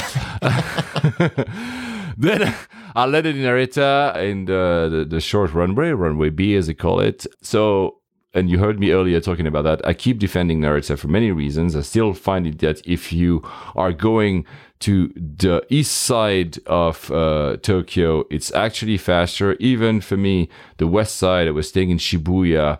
It's still an hour, which is more than acceptable. If you count the time it takes you to take the monorail, which is short, but then you have to transfer to another. It's actually pretty much the same.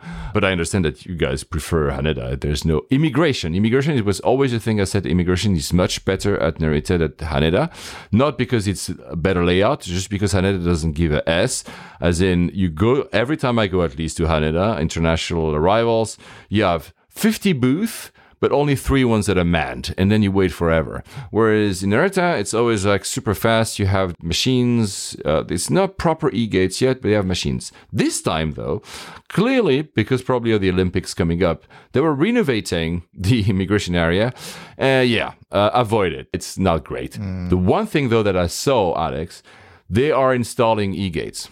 They look like portals from Stargate, the science fiction show. You're like, maybe I'll go there. Yeah, maybe I'll go there. And by the time you put your passport, you're transported directly to Shibuya. You don't even have to take your luggage. I don't know, Japanese technology. But the only thing I don't know yet is whether these will be only for Japanese. These will be only for 5 passports. It will be like Dubai, for instance, for like all the passports, or Hong Kong. I hope the latter one, because these e-gates would change our lives completely in Japan. They really would. It would make things so much easier. Yeah, and they are installing them. So I can see that they're installing them, and on both ways. I saw them also on the way out. So yeah, it's coming. Finally, if you guys have friends in Japan have any more info, I hope that it's open to more than Japanese and residents, because it would be really fantastic. I mentioned Haneda earlier getting Delta now and more flights. You know that, probably you've noticed, Alex, unlike London and a few other cities, you don't see aircrafts over Tokyo. No. It's changing. Japan has finally reached a deal with the US, because of the US bases, to redraw the flight path to add capacity for Haneda. And that's obviously, again, for the 2020 Olympics, meaning that I think the daytime international flights will go from 60,000, that's current, to 100,000. So that's a big increase. And from now on, you will see flights over Tokyo itself. So some friends of mine that always were super proud that there were no flights and no noise. Well, you'll have them as we do here in London. But I'm sure they will be not very disruptive. But yeah, so good news for Haneda, I guess. Yeah. It's becoming really, it's almost like they need to expand that thing at some point. Well, at least if they need to, they can expand into the sea, because it's on the water there. So yeah, they have the space to do it. And can you believe that they're, because I know you've been involved with the tourism board there in Japan, but can you believe that their goal for next year is to reach 40 million tourists? Wow. 40 million tourists. I was living there, Alex, 2007, 8. There were 2 million tourists a year. It's insane when I think about it. They're working really hard. With those 2 events, and of course with the Olympics next year, that's going to have a lot of people there. So I'm in Japan, and I'm going to do something. It's not because we haven't recorded for 2 months and we're suddenly switching agenda and switching themes, but I've done something that is not an aircraft, but it's a Shinkansen, and I've done the Gran Class. Oh, yes. I saw some pictures of this, but I'm keen to hear more. So for those who don't know, of course, the Shinkansen, you guys know, it's a bullet train. There are many different bullet trains in Japan. And on the very recent ones, they've introduced something called Gran Class. So up to now, you had like normal class, economy, if you want to call it that way, and you had the green cars. The green cars was sort of a business class. And now they've introduced Gran Class, which is like a first class, clearly. And my dream was to visit the Museum of Art in Aomori. Aomori is like the very, very top of Japan, just below the island of Hokkaido, right? So you look at the banana that Japan makes at the very top before you actually reach the Hokkaido. Because I love modern art, there's big Chagalls there. And every time I go to a city, I want to see the Museum of Modern Art, Contemporary Art, whatever. So it was my dream, and I said, you know what, I have the Sunday, I can do it. I'm jet lagged anyway. So first I looked at the flights, and I'm like, I can do with Aomori Airport, JAL flies 737s. But then I'm like, Gran Class. Okay, let's take a look at the Gran Class. Let's take a look. It's not cheap, but it's actually competitive with flights, believe it or not. Because obviously a flight takes an hour, the Shinkansen takes 3.5 hours. So they have to be competitive if you want to take 3.5 hours. Yeah. Obviously you arrive closer to the city, but still. And man, it's not a lie flat, because come on, it's 3.5 hours. But it's like a very, very, very big first class with lots of buttons, and the servicemen, and they bring you food and like a little towel. And I was the only non-Japanese who goes to Aomori in the middle of the summer. Probably nobody, because besides that museum, there's not a lot to see. Let's be honest. That city is 250,000 people. It's not very big, right? But the service, man, it was. You know about Japanese service because now you've been very often, but. Yeah. she had like these a bento box for food. It was I don't know. I was a bit tired. I said, 3.5 hours. I'm probably going to sleep a little bit and then arrive at the museum. I didn't sleep for a single minute. I wanted to try everything. Wow. They gave you like an eye mask. They gave you slippers. You have bathrooms the size of my office. You have, it's just, so there's no IFE. I don't think there's IFE. No, there's no IFE. I was using my iPad at some point.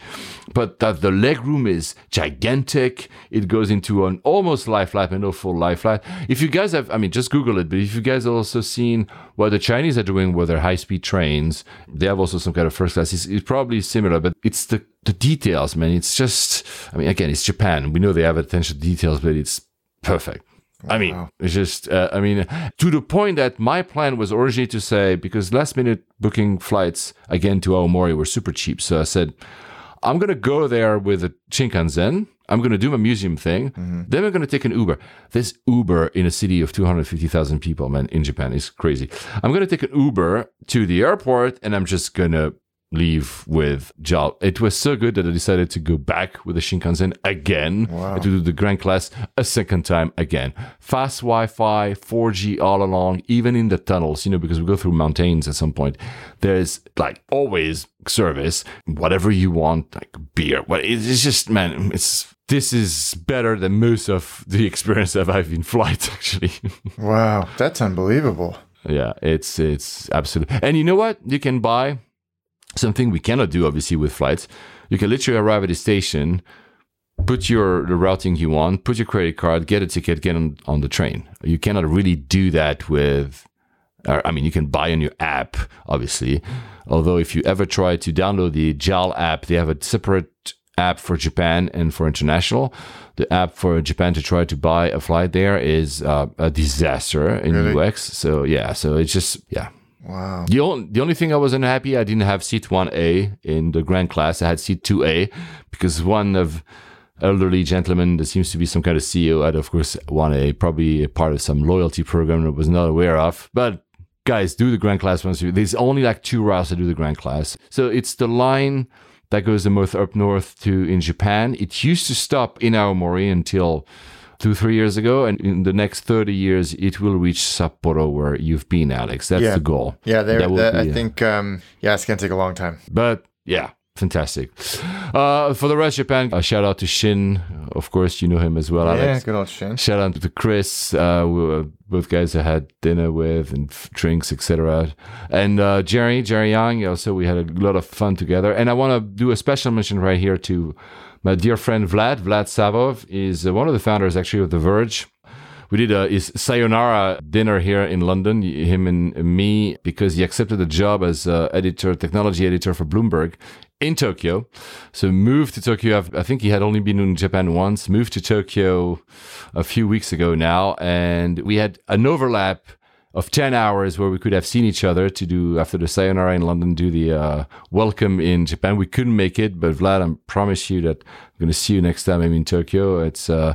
It's one of the best cities in the world. I love it. He's gonna love it. He's gonna love it. And thanks to Jerry, who I just mentioned, who's a VC as well. He works at Hardware Club. I met the guys, and I sent you the link, Alex. I met the guys that create something they call BONX. It's an earpiece you put in your ear, obviously, and you can talk to anyone freely in any kind of environment. The founder is a surfer and created that so he could talk to his friends when he was surfing. Otherwise, how do you talk to each other? Basically, it's kind of free walkie-talkie that you have as an earpiece. Clever. The thing is, ANA is deploying that in their flights now. That's how the flight attendants are going to talk to each other. That's clever, isn't it? That's a good idea. It is, right? Those phones, they are quite analog. It's very clever, actually. Wow. Anyway, have you seen, by the way, in talking about ANA, have you seen the images of the new first and the new business class? I am going tomorrow to the press unveiling in London of the new business class. No way. Yeah. Oh, I hate you, man. What? Yeah, I'm going to go and experience it. Not in quite the same way as I would like, where I end up in Tokyo at the end of it. Way. So I will report back. Okay, guys, so let's not do that today. So we're going to do that in the next episode because the images look... the first class obviously looks amazing. It reminds me a bit of a Swiss, but with different colors. But the business class, man, looks Is it better than the Q? You're going to sit and you're going to tell me. Yeah, I don't know. I mean, it looks great. They call it the Room. The Room, exactly, right. But wow, okay. Look, I'm going to put this thing aside, a few notes I had on it, for the next episode, because I'm freaking jealous, man. I hate you right now. God. Well, yeah, I mean, I'll let you know what it's like. It's starting... The London route will have it this month. So probably that's why they're unveiling it in London, right? Okay, wow. Man! Damn it. Okay, well, I'm very happy that one of us is actually going to... Damn it. Okay, so... Look, let's do the rest of the news I had for Japan about seats the next time. Then after you can taunt me in the next episode. I'm sure he's going to send me pictures tomorrow and to make me very... So one last news about Japan. Anita IP2, I think that's her name on Twitter. She's been very often sending us news, and we always welcome. I think she's flown recently the Hello Kitty plane on. Oh, that's right, of course, Anita.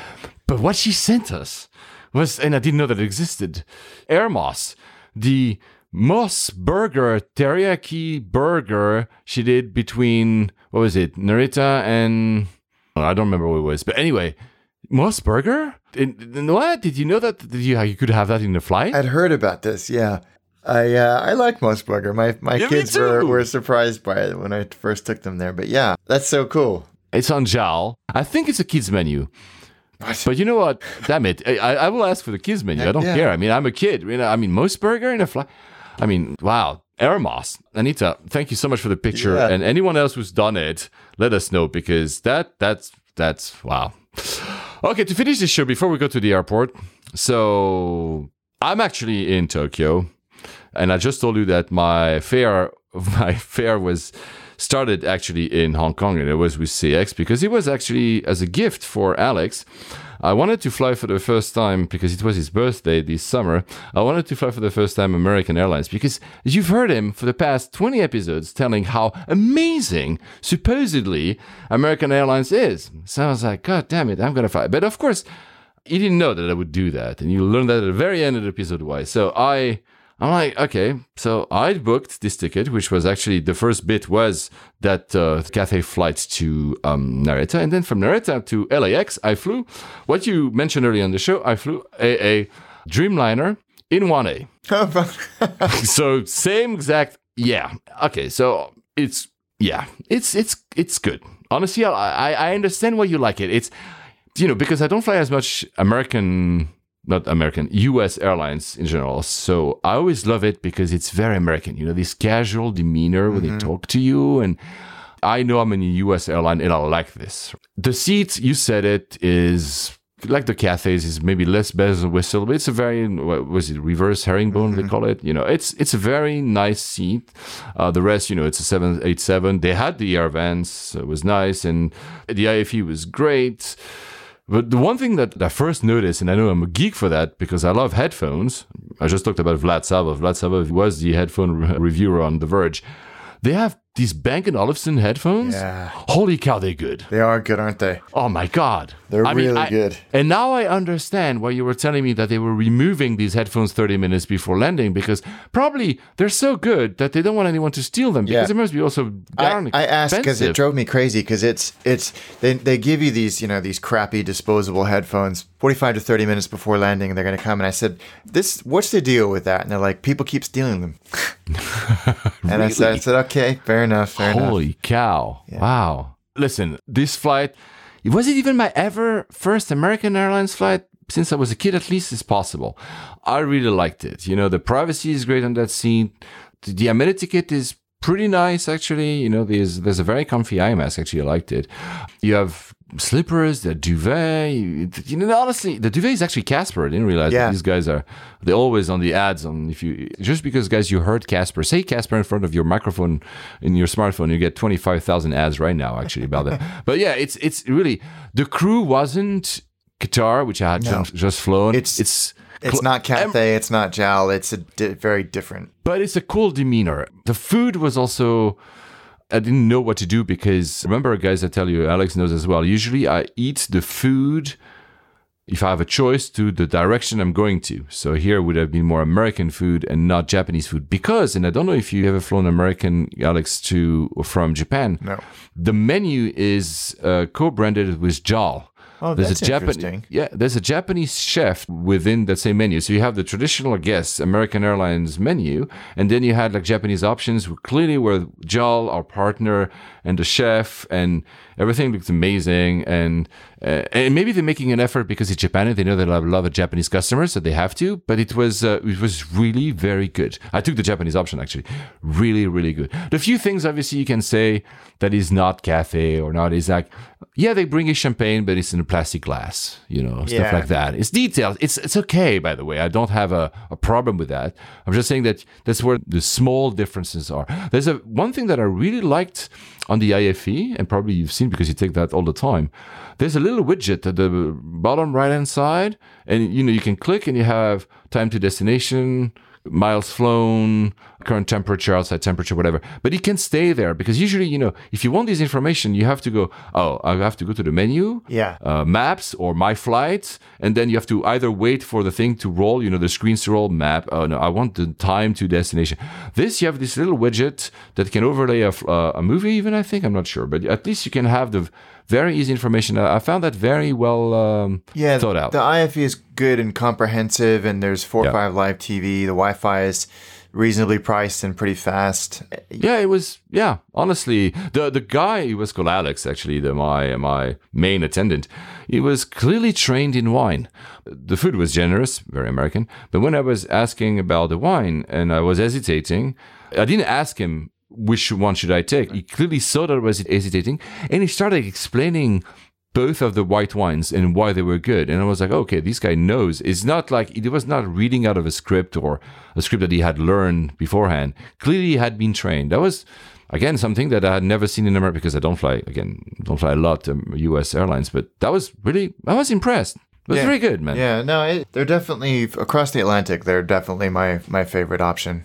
There's a few things that, every time there's turbulences, they put the fasten seatbelt sign basically interrupts the IFE. I'm like, oh my God. Every time. I know. I get it. Why? Safety, whatever. But sometimes you're like, come on, it's fine. And we had a bumpy flight. So it was like every 5 minutes I was watching a movie. It's like, come on. Yeah. Because it's like this automated thing that comes up, isn't it? Yeah, exactly. We even had a medical emergency. The only reason I know is that there was the same pop-up that appeared on screen.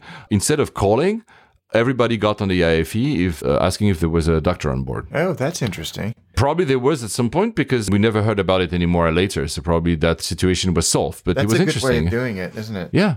Oh, yeah. And the safety video, because again, you probably have seen it a billion times, but it's both very explanatory, which US safety videos always are, but I find it quite modern and even chic. Yeah, I think it's good. It's sort of this like performance art thing, exactly. Isn't it? Yeah, it's good. It's not quirky, which doesn't always hit the spot if you go too far one direction or the other. Yeah, it's not bad. I think it's good. It's very on brand. Yeah, I liked it. Look, the crew, they were doing their job. Alex, the one I mentioned, was above and beyond, but the rest were good. Yeah. I cannot say they were bad. I cannot say they were great. They were doing American their job in a nutshell. Yeah. But I appreciate that. There was not overstepping, over friendliness. They were good. Then I landed in LAX, belched out in some, I don't know, underground of the Terminal 4. It's very strange. We have a bus, and then we don't get to the, what's the name of the international Tom terminal. Tom Bradley, Bradley, there you go. We go to Terminal 4, so the American Airlines terminal, although we are international inbound, and I'm sure that's normal. So it's a very different experience at Terminal 4 because literally, I guess they don't have that many flights coming internationally to that. You literally walk what it seems into a construction area under some... It's like, hey, where am I? And then you belch out into an immigration area, which is not very big, but... Okay, I was also 1A, so it allowed me to go fast. Even with ESTA, which is the visa waiver program in the US, input a few things in a computer, scan my passport, take a picture of me. The officer, not the greatest, but whatever. That took me 5 minutes, which then actually I had to wait forever for my luggage. But so it didn't look great, but it worked great. Yeah, that's what you want, right? So honestly. And then And LAX, I had 6 hours before a connecting flight. So what did I do? I went to In-N-Out. There you go. That's the only thing you can do. The weather was fantastic. I saw like so many aircrafts landing, including a lot of AAs. It was really fantastic. There was actually the Cranky Dork Fest. Have you seen the pictures? Oh, yeah. You know from Cranky Flyer. Yeah, with Munoz from United handing out burgers. Yeah, Munoz showed up. Yeah. Wow. Pretty amazing. It's like if you and me were doing like a Layovers Fest in London and Alex Cruz shows up. I mean, I would love it, by the way. Alex, if you're listening to us, not this Alex Cruz, you can have a beer with us. We're not going to be too harsh on BA, we promise you. Yeah, well, okay. And then, so went back after In-N-Out. I was connecting to San Jose, domestic, Terminal 4, but I was flying American Eagle. Yes. American Eagle has its own terminal, the Eagles Nest. Is that what they call it, really? Yeah, I think it's called the Eagles Nest because it's not part of any of the other terminals. You literally have to take a bus and it's like a self-contained building somewhere on the apron. So I was in Terminal 4, cleared security again, was super easy. Then stayed in the Admirals Club in that Terminal 4, which was nice. And there was this bus and you take this bus and this bus leads you to this nest, which is a set of gates. But wonderfully, and I didn't know, they also have an Admirals Club. It's a tiny one, but it's a nice one. And I stayed. And the thing is, I didn't know, because I was flying business, which is first there, whatever, I had 2 premium drinks free in the lounge. So I think Bud Light is free anyway. But premium beer, apparently Heineken is a premium beer. I didn't know that. But it's nice to know that I had that. Do you have that usually? Or in an Admirals Club, yes. In flagship lounges, no. Oh, yeah. About the Eagles Nest, what I didn't know is that because American is trying to reduce the number of passengers at T4 in LAX, which apparently are too many, they encourage now people to go to T6. And from T6, you also have a bus that also leads you to this Eagles Nest. So if you guys have ever done the other way, I don't know if I should have done T6. Maybe the lounge was better, but T4 was honestly really fine. So I'm not going to complain about that. Then American Eagle, it was an Embraer 175. Have you ever flown American Eagle? I have, yeah. Was it the one that had like this shipped paint? Was it that? Was that American Eagle? Yeah, the thing with American Eagle is it's a franchise operation, isn't it? Or they something like that. Yeah, the actual airline it could be Envoy, it could be a few of the other big subcontracting airlines in the U.S. So the experiences can vary dramatically. So I was in 1A again, and the legroom was batshit insane. I think I had like 10 meters. I'm kidding. But I mean, it was like, really, they put this. I was like, why would you have so much legroom in front? I'm not going to complain. It was really great. Although sometimes I like to be able to touch the bulkhead because I can also rest my feet on the bulkhead. I don't know. You know what I mean? I do. But when there's too much legroom, there's literally too much legroom. Look, nice plane. I mean, I love Embraers. The service was, they didn't give a F. No. I mean, they literally on those back and forth. Literally. I mean, I was super nice. She was cool. I'm not saying that she was bad or whatever, but literally, here's your beer, and never addressed me the whole rest of the flight. Basically, I think that was pretty much it. But then you're right. I was looking at everybody else because I was like a kid. I was like, I never flown an American Eagle. I've never been in Eagles Nest. I was just flown from Tokyo. This is so cool. Yeah. And there's a reason I'm flying all this. And then I'm looking at all the other guys, and everybody's on their headphones and watching something or working, and nobody actually cares. And I'm like, okay, I'm the only one that actually cares about the service here. So probably, I get it, right? It's just, it was a 55 minutes flight, so it's okay. We don't need more. The very interesting bit, and that will be my last comment, is that if you guys been to the Eagles Nest, is these boarding things are very bizarre. It's like they're not stairs. And I understand probably for wheelchairs, but like they really seem to be temporary, made up. Yeah, marble runs. And I had that, of course, when I landed with American earlier on. But the ones from the Eagles Nest really look like temporary. They wobbly, and you're like, oh, what? But it works very well. But it really, for me, it really feels what I think about the experience of flying in the US, which is more practical than the experience. It has to be practical. It has to be pragmatic. Yeah. And it does. It is, by the way. Yeah, it's much more like a bus service. Yeah, exactly. I fly to San Jose, which was my first time, but I cannot really experience anything because flying there as a domestic is I land and I'm at my luggage and I'm out. I'm like, okay, that was easy. That took me like 30 seconds. And I was like, okay, I understand why Alex is always coming here. And why did I do that? Because then I took a car to Livermore when I was very close to where you live. I mean, I was actually in Dublin, and the next day in the morning, I came to make you a surprise. Yes. That was fun. That was amazing. My wife had organized this wonderful 40th birthday celebration where my dearest friends had flown in from all over the world, unbeknownst to me. And as I walked from near Fisherman's Wharf to Pier 33. Pier 33.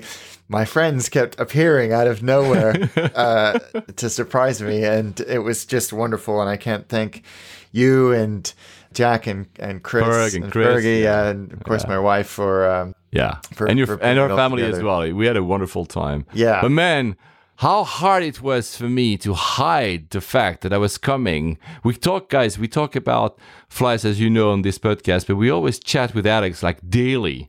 And I was like trying to find a fare, and I couldn't rely on my best buddy when it comes to flight about how would I go. And I cannot ask him. And I was like, and then I had to hide the fact we were talking about our next flights and something, and I couldn't tell you that I was coming to and doing all these flights. And so my birthday gift was only to show up but to fly AA, so now I can actually it was wonderful. Thank you to your wife, thank you of course to these group of amazing cats, Jack, Fergie and Chris, and Will as well, of course. And I met his wife, very happy, and all, your wife's family, everything was fantastic. That week was amazing, so thank you, Alex. It was really it was incredible, really fantastic. And the return, how I left, and that's going to be for the next episode. But that was one of the best flights because I knew I was coming to surprise Alex in San Francisco. And then we did everything from go-karting to, you taught me what is the burger we had at In-N-Out the last day when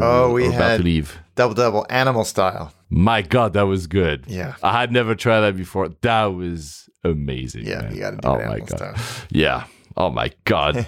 Yeah. That was really fantastic. Thank you so much, Alex, for that. Thank that was you. really, God, I'll never forget that as long as I live. So not forget about Detroit Airport. How is that? Detroit was outstanding. That airport surprised the hell out of me. First time? It was my first time ever through Detroit. Oh, wow. And it was fantastic. I was in the newest terminal, which even actually isn't even that new, but it was one of those long end-to-end terminals, clean and airy and bright. It has this sort of internal train that runs across along the top of it. It's literally inside and can take you from the more distant gates. Excellent facilities, excellent food options, really clearly and obviously laid out. I was so impressed with that airport. Delta are using it for a lot of their PAX-X experiments, so they're doing this biometric boarding that Cathay and a few other airlines are doing. So they used it on our flight, so you went to this camera and you could board if you wanted to. But yeah, we will talk. I think that's one of the topics we'll talk in our next episode, because this is something that is a hot topic, biometric boarding and everything. I think I didn't know that. Oh wow, they have it because San Jose has it as well. I think Yeah, a lot of them are rolling it out. It was. Yeah, I was so impressed by that airport. And I know that a lot of people probably had the same reaction that I did going, this is going to be awful. And then had the same reaction I did leaving, which was, no, actually, this is a very, very good airport. I wanted to make sure that I wasn't missing something, but apparently they got the best U.S. airport in customer satisfaction by J.D. Power recently. So, they've been working hard at this. Look, I've only been once, and that was in March 2010, so we're talking a long time ago. I was coming from Austin with a CR9, I think, and Delta, and then I flew from Detroit to Amsterdam on a 330-300, I think, Delta again. I only had 2.5 hours, so I don't know how long you had. I remember most of the action happened in Concourse A or A gates, which is the central bit where you probably were as well. When you see that SkyTrain thing, I think they call it the Express Tram or something, because that Concourse A is the second longest airport concourse in the world after Kansai. Is it really? I believe it. KIX, yeah. And I remember loving it. We're talking 10 years ago, but there are airports that I forget, that some of the airports that we're talking this year, like, I kind of remember, like Charlotte. I went to Charlotte and I had like these vague images of Charlotte. Some stuff stuck, but not. Detroit, because maybe of these expectations you just mentioned, I was like, how good is that for a U.S. airport? Yeah. Like, not the bus station we keep mentioning, and I have nothing against bus station, but really, it was neat. It was well designed. That tram express train is, at least back in the day, looked like almost science fictionary. It was really, honestly, I was really, really impressed. And it's very easy to understand as well, the layouts. And we're not JFK or whatever. You have these A gates, it's mostly a Delta SkyTeam thing. So the A gates, which is basically the central bit. And you have your B gates on one side and the C gates on the other side. Only if you don't fly SkyTeam, you have D gates, which is a slightly bit, again, super easy to reach because you have moving walkways everywhere. Yeah. And the lounge, and we're talking about lounge 9 years ago, so probably it's changed, it's upgraded a lot. I stayed in the lounge in the A gates, Officer Wayfinder. I don't remember which one it was. It's 9 years ago, guys. But I also remember that it was a great lounge. I mean, I have only good memories about that airport.